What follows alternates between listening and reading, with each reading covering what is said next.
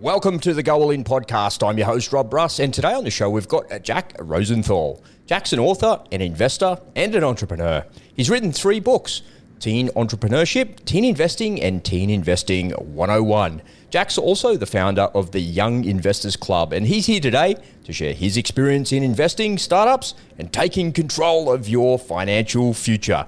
Let's get started.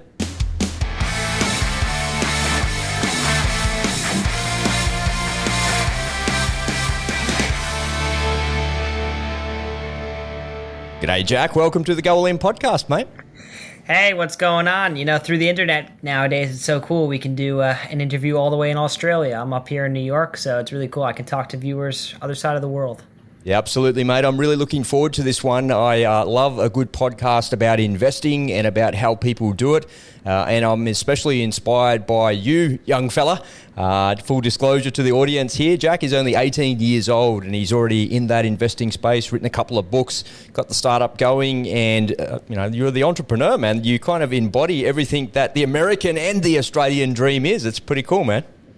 I love it. I love how the Australian dream has started to emulate the American dream concept. Really, there's not a lot of other countries that kind of have that same dream concept, and it's really cool that Australia has kind of adopted a similar thing. Yeah, I agree. I think that we both live in very lucky countries where if you have a go, you can get a go. That's what Aussies say.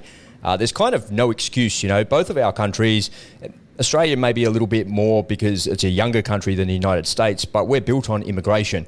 And so people come here to Australia to make a life for themselves. And there's many modern day immigration stories that I know of. I've even experienced it. In my very first startup, the first person that I ever employed in business was a guy from Sri Lanka.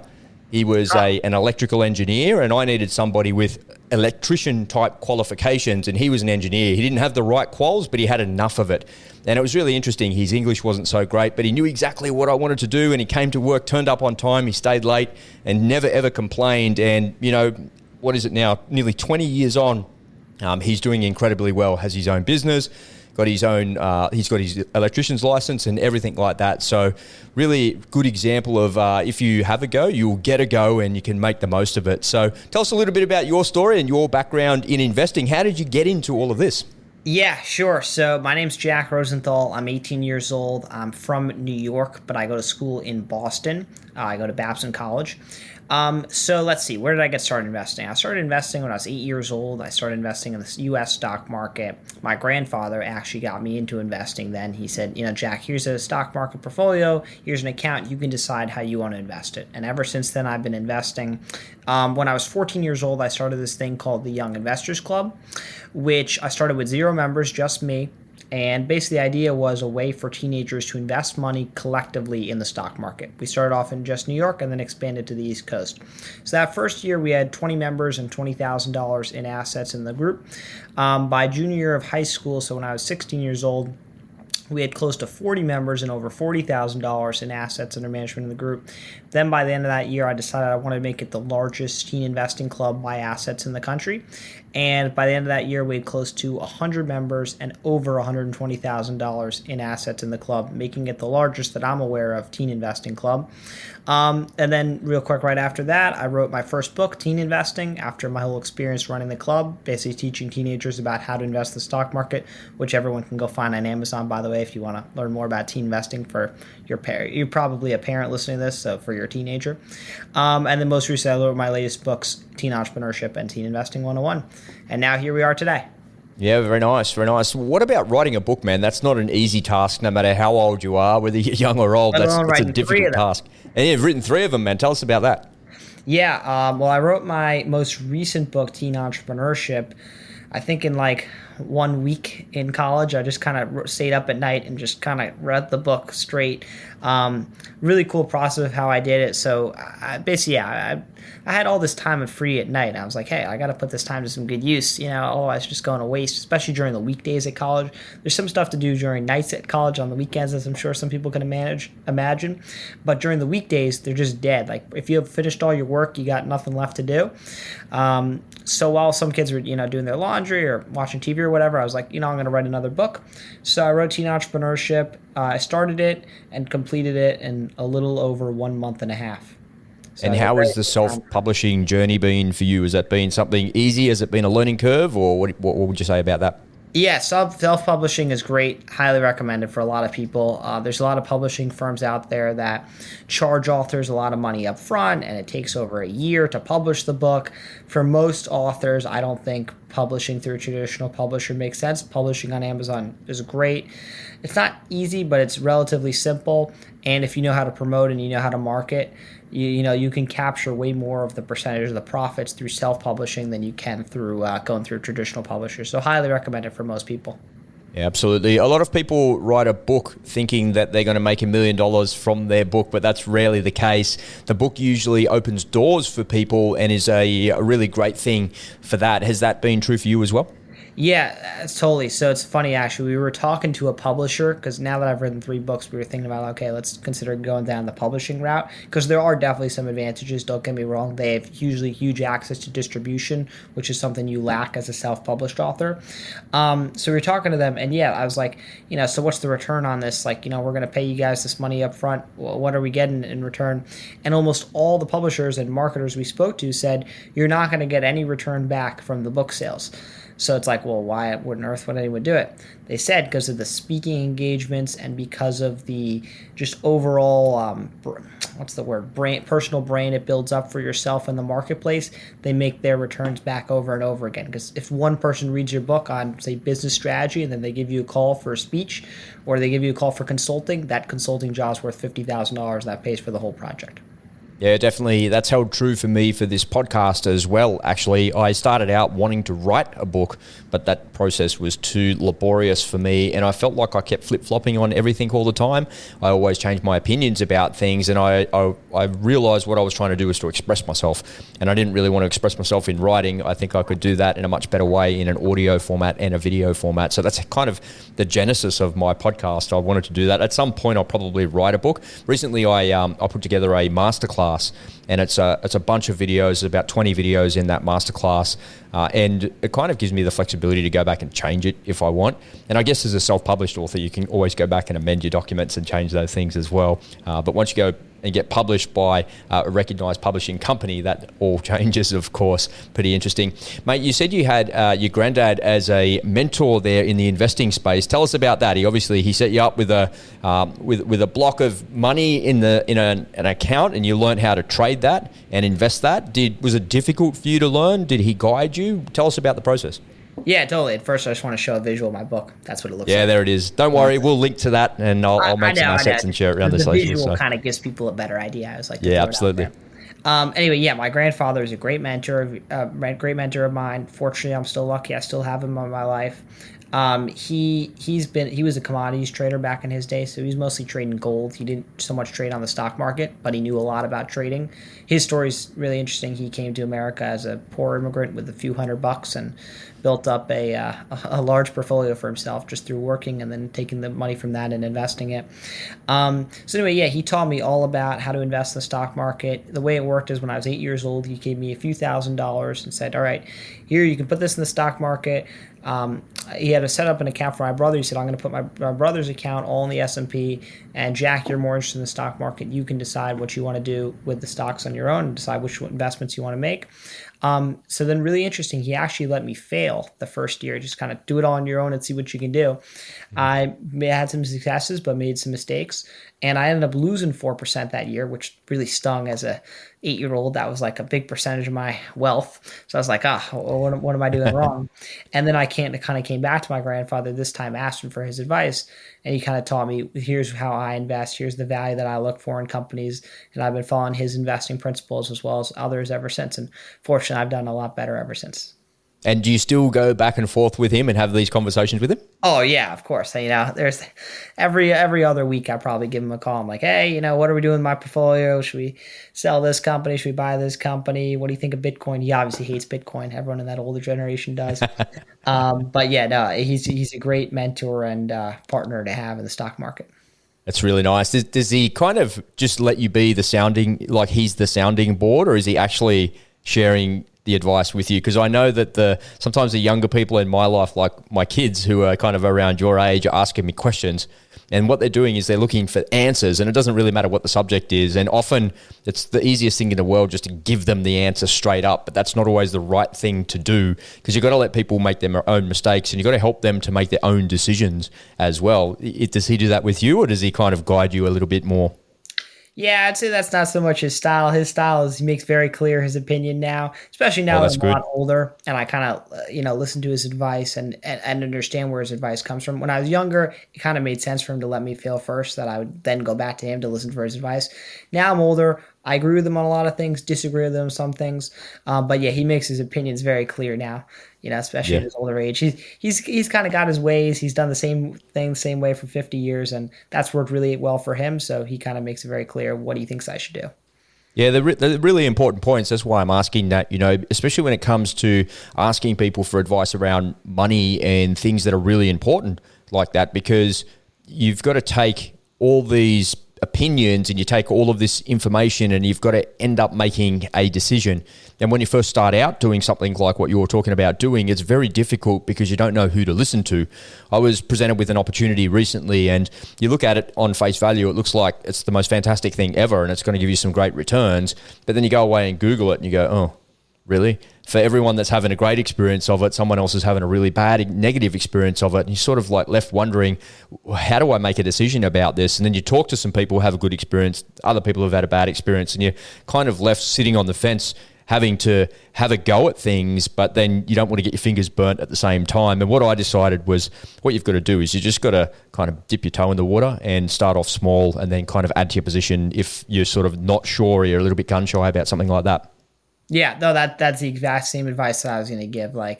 And every single time I've ever jumped all in at once, it's failed for me. If I go in a little bit at a time, then it's always worked out a lot better, just because you gain so much just through doing it and actually getting a little bit of experience in it and dipping your toe in a little bit. It'll teach you so much more about it. And actually, one person's opinion versus another, there's so many different, for a teacher, there's an example. So I'm still a student, right? I still go to college, and people always ask, "Oh, what do you think of that teacher?" And half the people have one opinion, and half the people have the other opinion. But until you take one day of that teacher's class, you're not going to ever know. Once you take just one day, I can tell you exactly what that teacher is going to be like the whole year, how much homework they're going to give, how hard of a grader they are, how nice they are, how easy an explainer they are. But until you do one day, you're never going to know for sure. So it's the same thing in any business or any investment you're taking a look at. Dip your toe in a little bit, gain some experience, and then you can decide whether you want to up your position. Yeah, absolutely. This is, by the way, called the Go All In podcast and show, but sometimes going all in on something is not necessarily the right way of approaching life, man. The show that's an amazing. I think I got a shirt that says something like something similar, all victory or something like that. Yeah.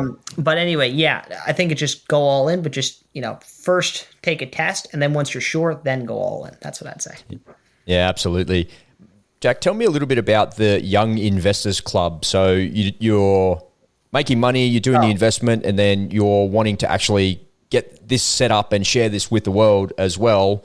So now you're moving from investing into the startup space. And again, as a young person, not having done something like that before, did you have somebody helping you with that? Did you have some guidance there?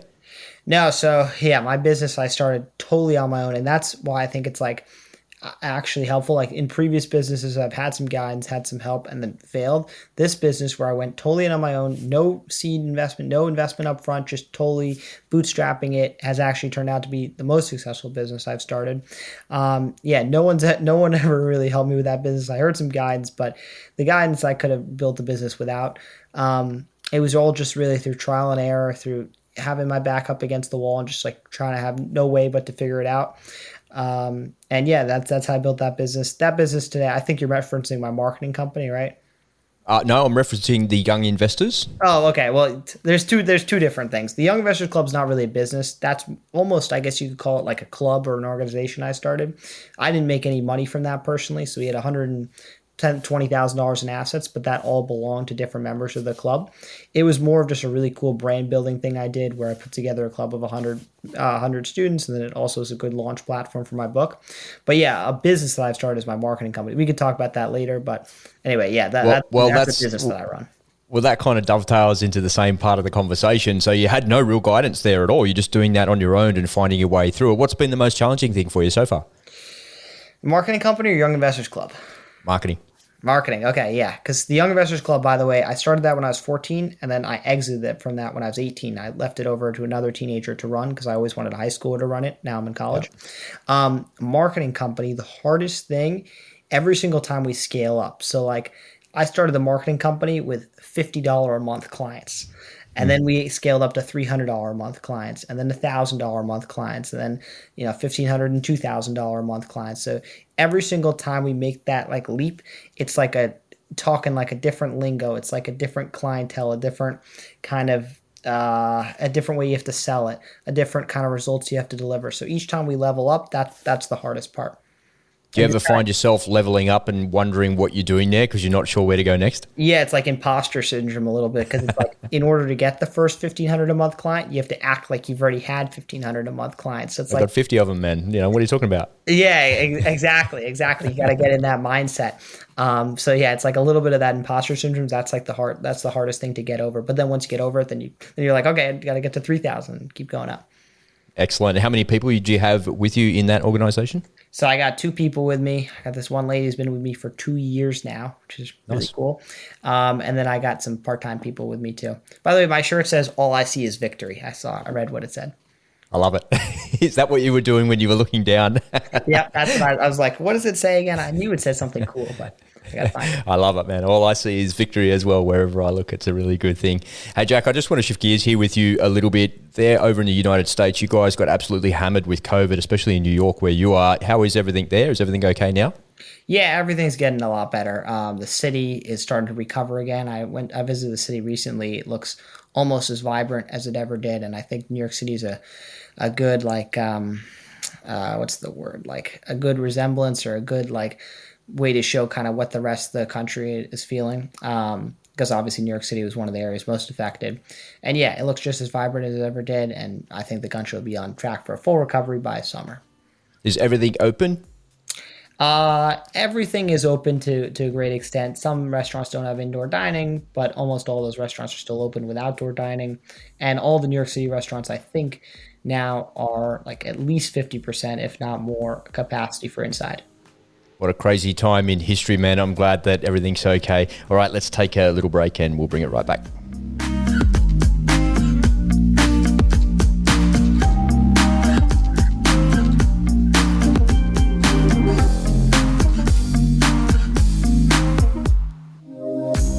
If this is your first time here at the Go All In podcast, welcome. It's great to have you here. And if you're back for more, welcome back. It's great to have you back as well. And as I like to say, I love our repeat offenders here on the Go All In show. So thank you for your loyalty.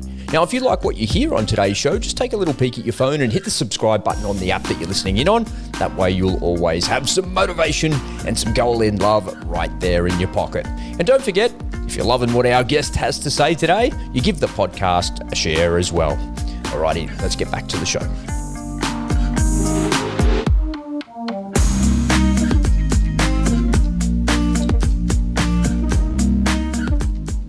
Alrighty, Jack, this is where the rubber meets the road, mate. People come on over to the Go All In podcast to learn more about others that have gone all in. So if you could you please share with us your biggest Go All In story or stories and the lessons that you've learned from your commitment to success?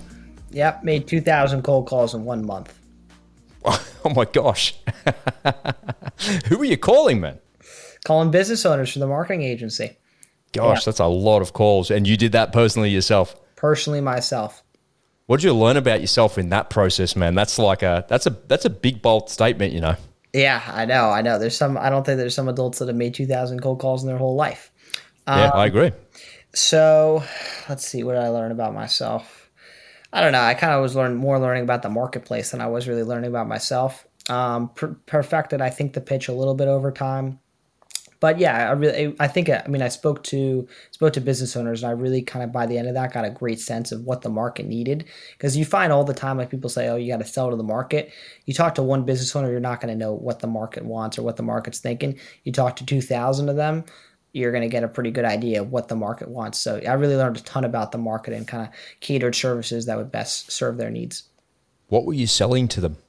So we were selling social media marketing. That's like our pride. It's our main service that we sell businesses. and it was specifically selling realtors on social media marketing. And yeah, just kind of learning all about like the different kind of packages they currently had, how much they were currently spending on social media marketing, how much they're currently spending on marketing, who was currently doing their social media marketing. So like in addition to this, most of the people I talked to obviously didn't buy huge percentage of them, but you get like, you can kind of do these market surveys when you're doing that. It's like, okay, who is currently managing these people's social? Is it them doing it? Is their company doing it? Do they have an assistant doing it, which they're paying a few $1,000s a month? Do they have a company doing it, which they're paying, $1,000 or $2,000 a month? So you pick up a ton of really valuable data. And of course, I also got some business from it. So. Yeah, very nice. And did you start out selling the same service that you ended up with? Because I know that I've often run campaigns in the past, both in AdWords, in social media, on the phone, all sorts of campaigns. And you start out with this idea. You begin with the pitch and the script, so to speak, but that shifts and changes and moves with the value of experience and just talking to people, because what you've got might not match up to what the market wants, and you've got to shift and move and be flexible enough to actually make that happen. Yeah, 100%. So originally we were selling leads for social, like leads for real estate agents, because I figured that'd be the thing that's most valuable to them. That's the thing that they'd most want. But it turns out after talking to a ton of them, they weren't really so interested in leads. They already had their own leads. They don't really like cold leads. It's like too much for them to deal with. What they really wanted was just someone to handle all their social media for a certain price each month and just let them forget about it. And just they know they need social media. Every realtor you talk to, they like, yeah, I need to be doing more on social media. But they just don't have the time for it. They don't want to deal with it. They want it to be big, but they don't want to deal with it. They weren't so much interested in leads. And it's funny because I called one guy originally trying to sell him leads. He's like, well, I don't need leads, but what I really need is management. I'm like, all right, we can do that for you. And yeah, that was a great kind of shift right there. It was like, wait a minute, these people don't want leads. They want management. And yeah, that's a big thing I learned right there. So it's funny. Obviously, an experienced marketer would know that. Yeah, absolutely. I had a similar experience in the real estate space recently. Kicked off a new venture called My Property Brief. And what I looked at the property market, and I recognized that there's no one that is allowing real estate agents, or as you call them, realtors, to connect with the podcasting audience. There's heaps of podcasts out there about real estate if you want to do a development or learn how to do a renovation or flip a property or how to make money with property.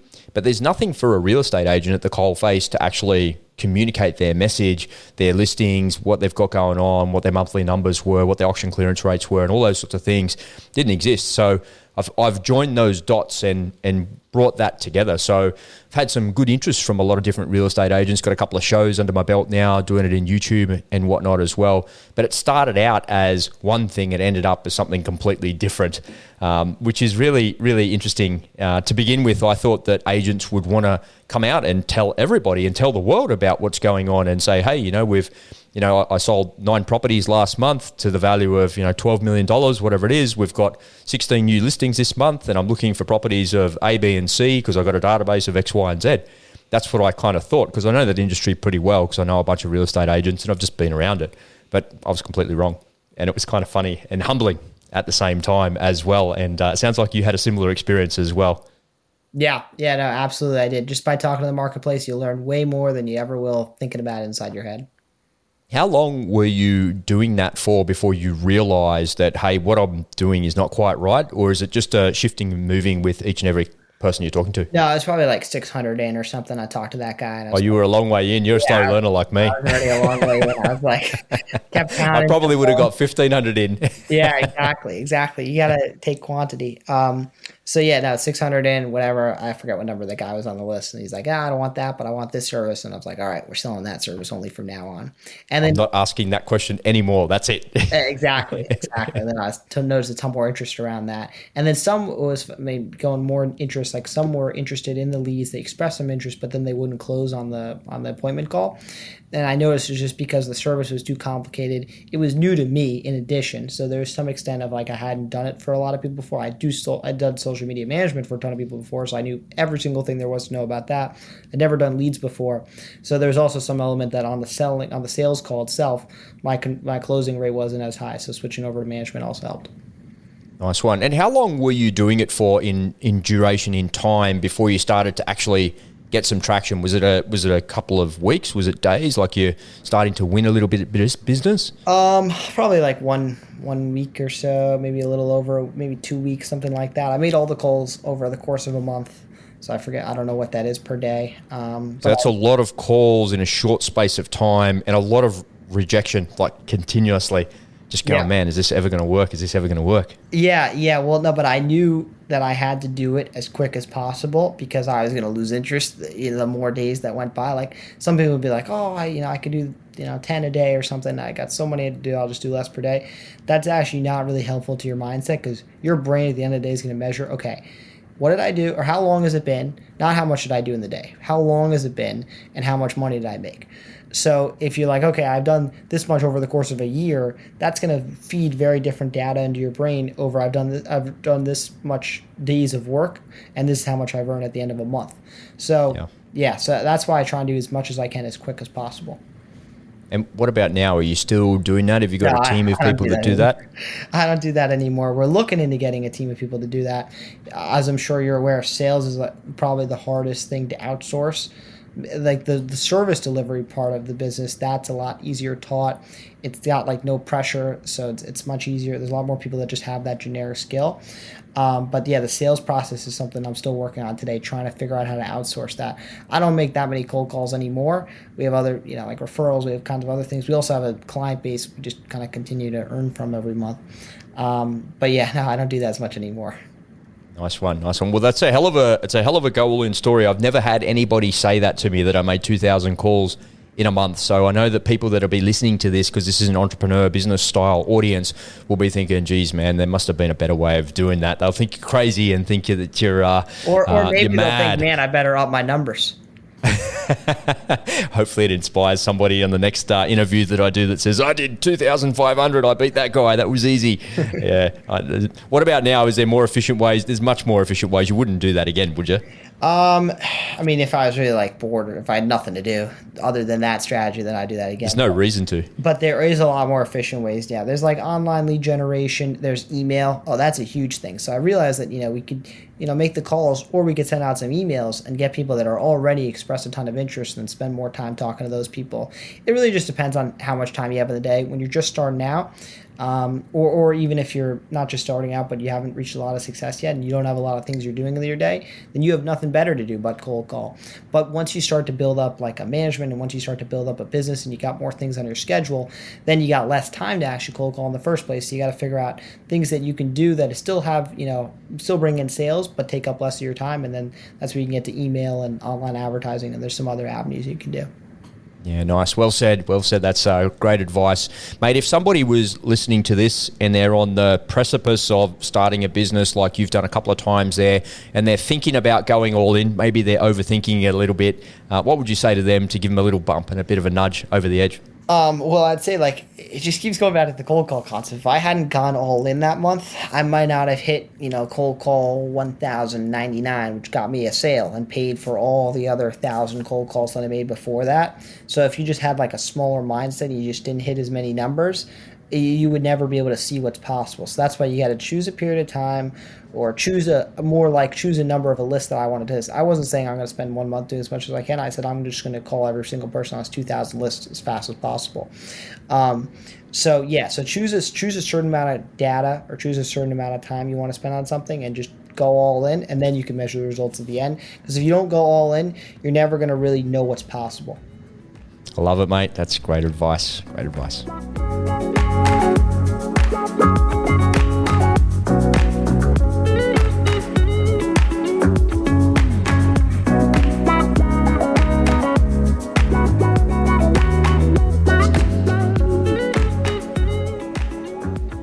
Alrighty, Jack. We've got a shorter podcast today. It's been fun hanging out with you here for about half an hour, mate. I'm sure that we could go on for a couple of hours if we had the opportunity, but I'm conscious of your time, and I know you got another appointment coming up, which is really good. I just wanted to give you a chance at the end of the podcast here to add anything that you might have wanted to, or maybe you left out, because we covered a fair bit of ground already.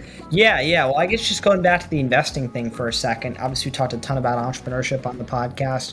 As far as investing, usually my biggest advice there, and I'm assuming there's actually actually not a lot of teenagers listening to this. There's not a lot of teenagers that listen to most podcasts. I'm aware of that. Usually We'll get this on YouTube, baby, and they'll see it over there. And it'll go viral on YouTube. But yeah, for any like parents out there or any teenagers that watch the video, the biggest advice is one, start early. I know that's obvious, but literally every single investor I've talked to, or I was talking to one earlier today, they're like, wow, I wish I started earlier. So the earlier you start in investing, the better. One, because you can learn more about it like I did when I was younger.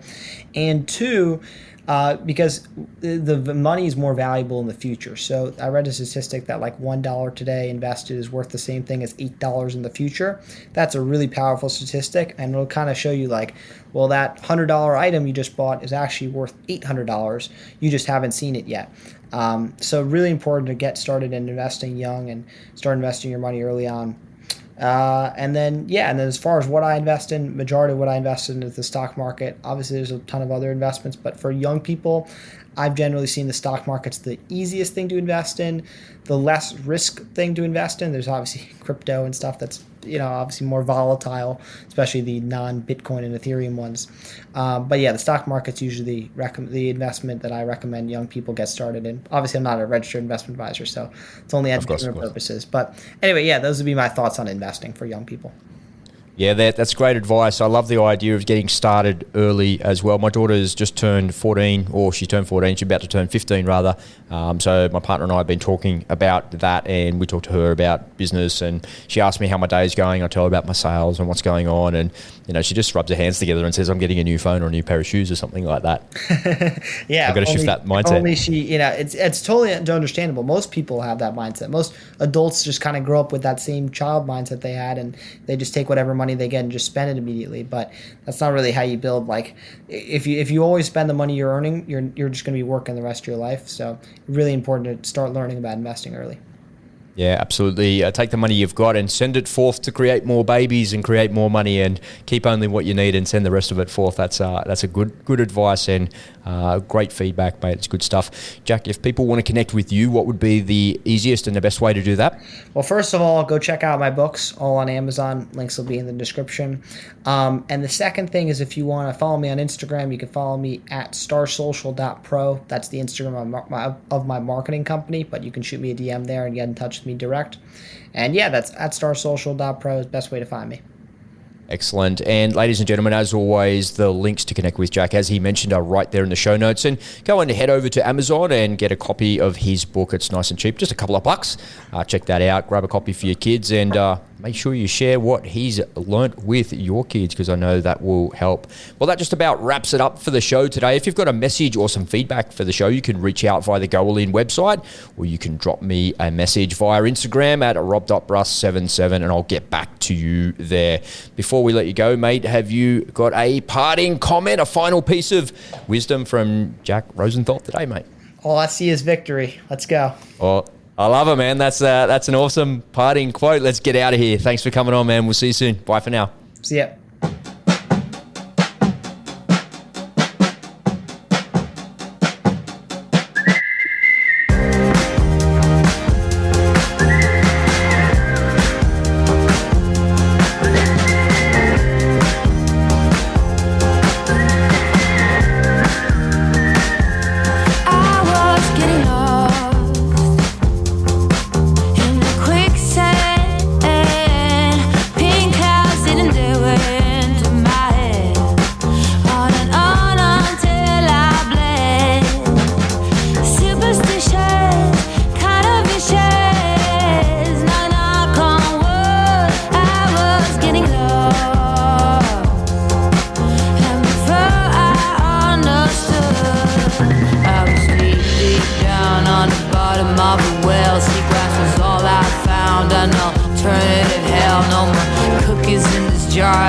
Take it too far now. I dwell in the sand like a fish on land.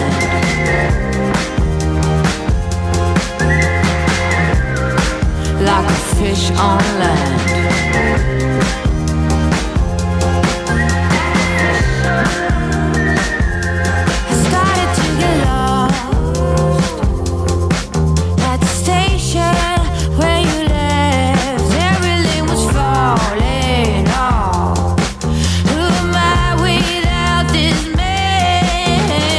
Fingers crossed.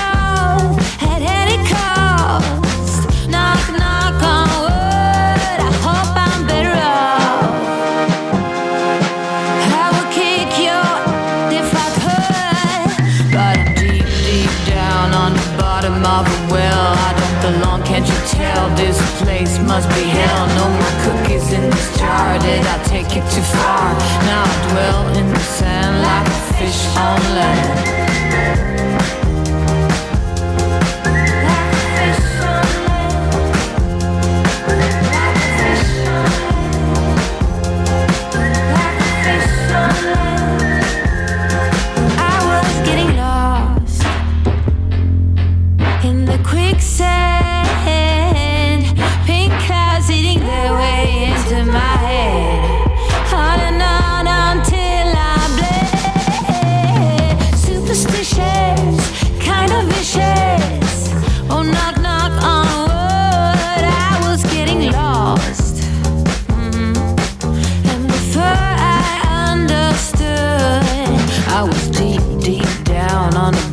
Of a well, seagrass was all I found. I know alternative hell, no more cookies in this jar. Did I take it too far? Now I dwell in the sand like a fish on land. But I'm deep, deep down on the bottom of a well. I don't belong, can't you tell? This place must be hell. No more cookies in this jar.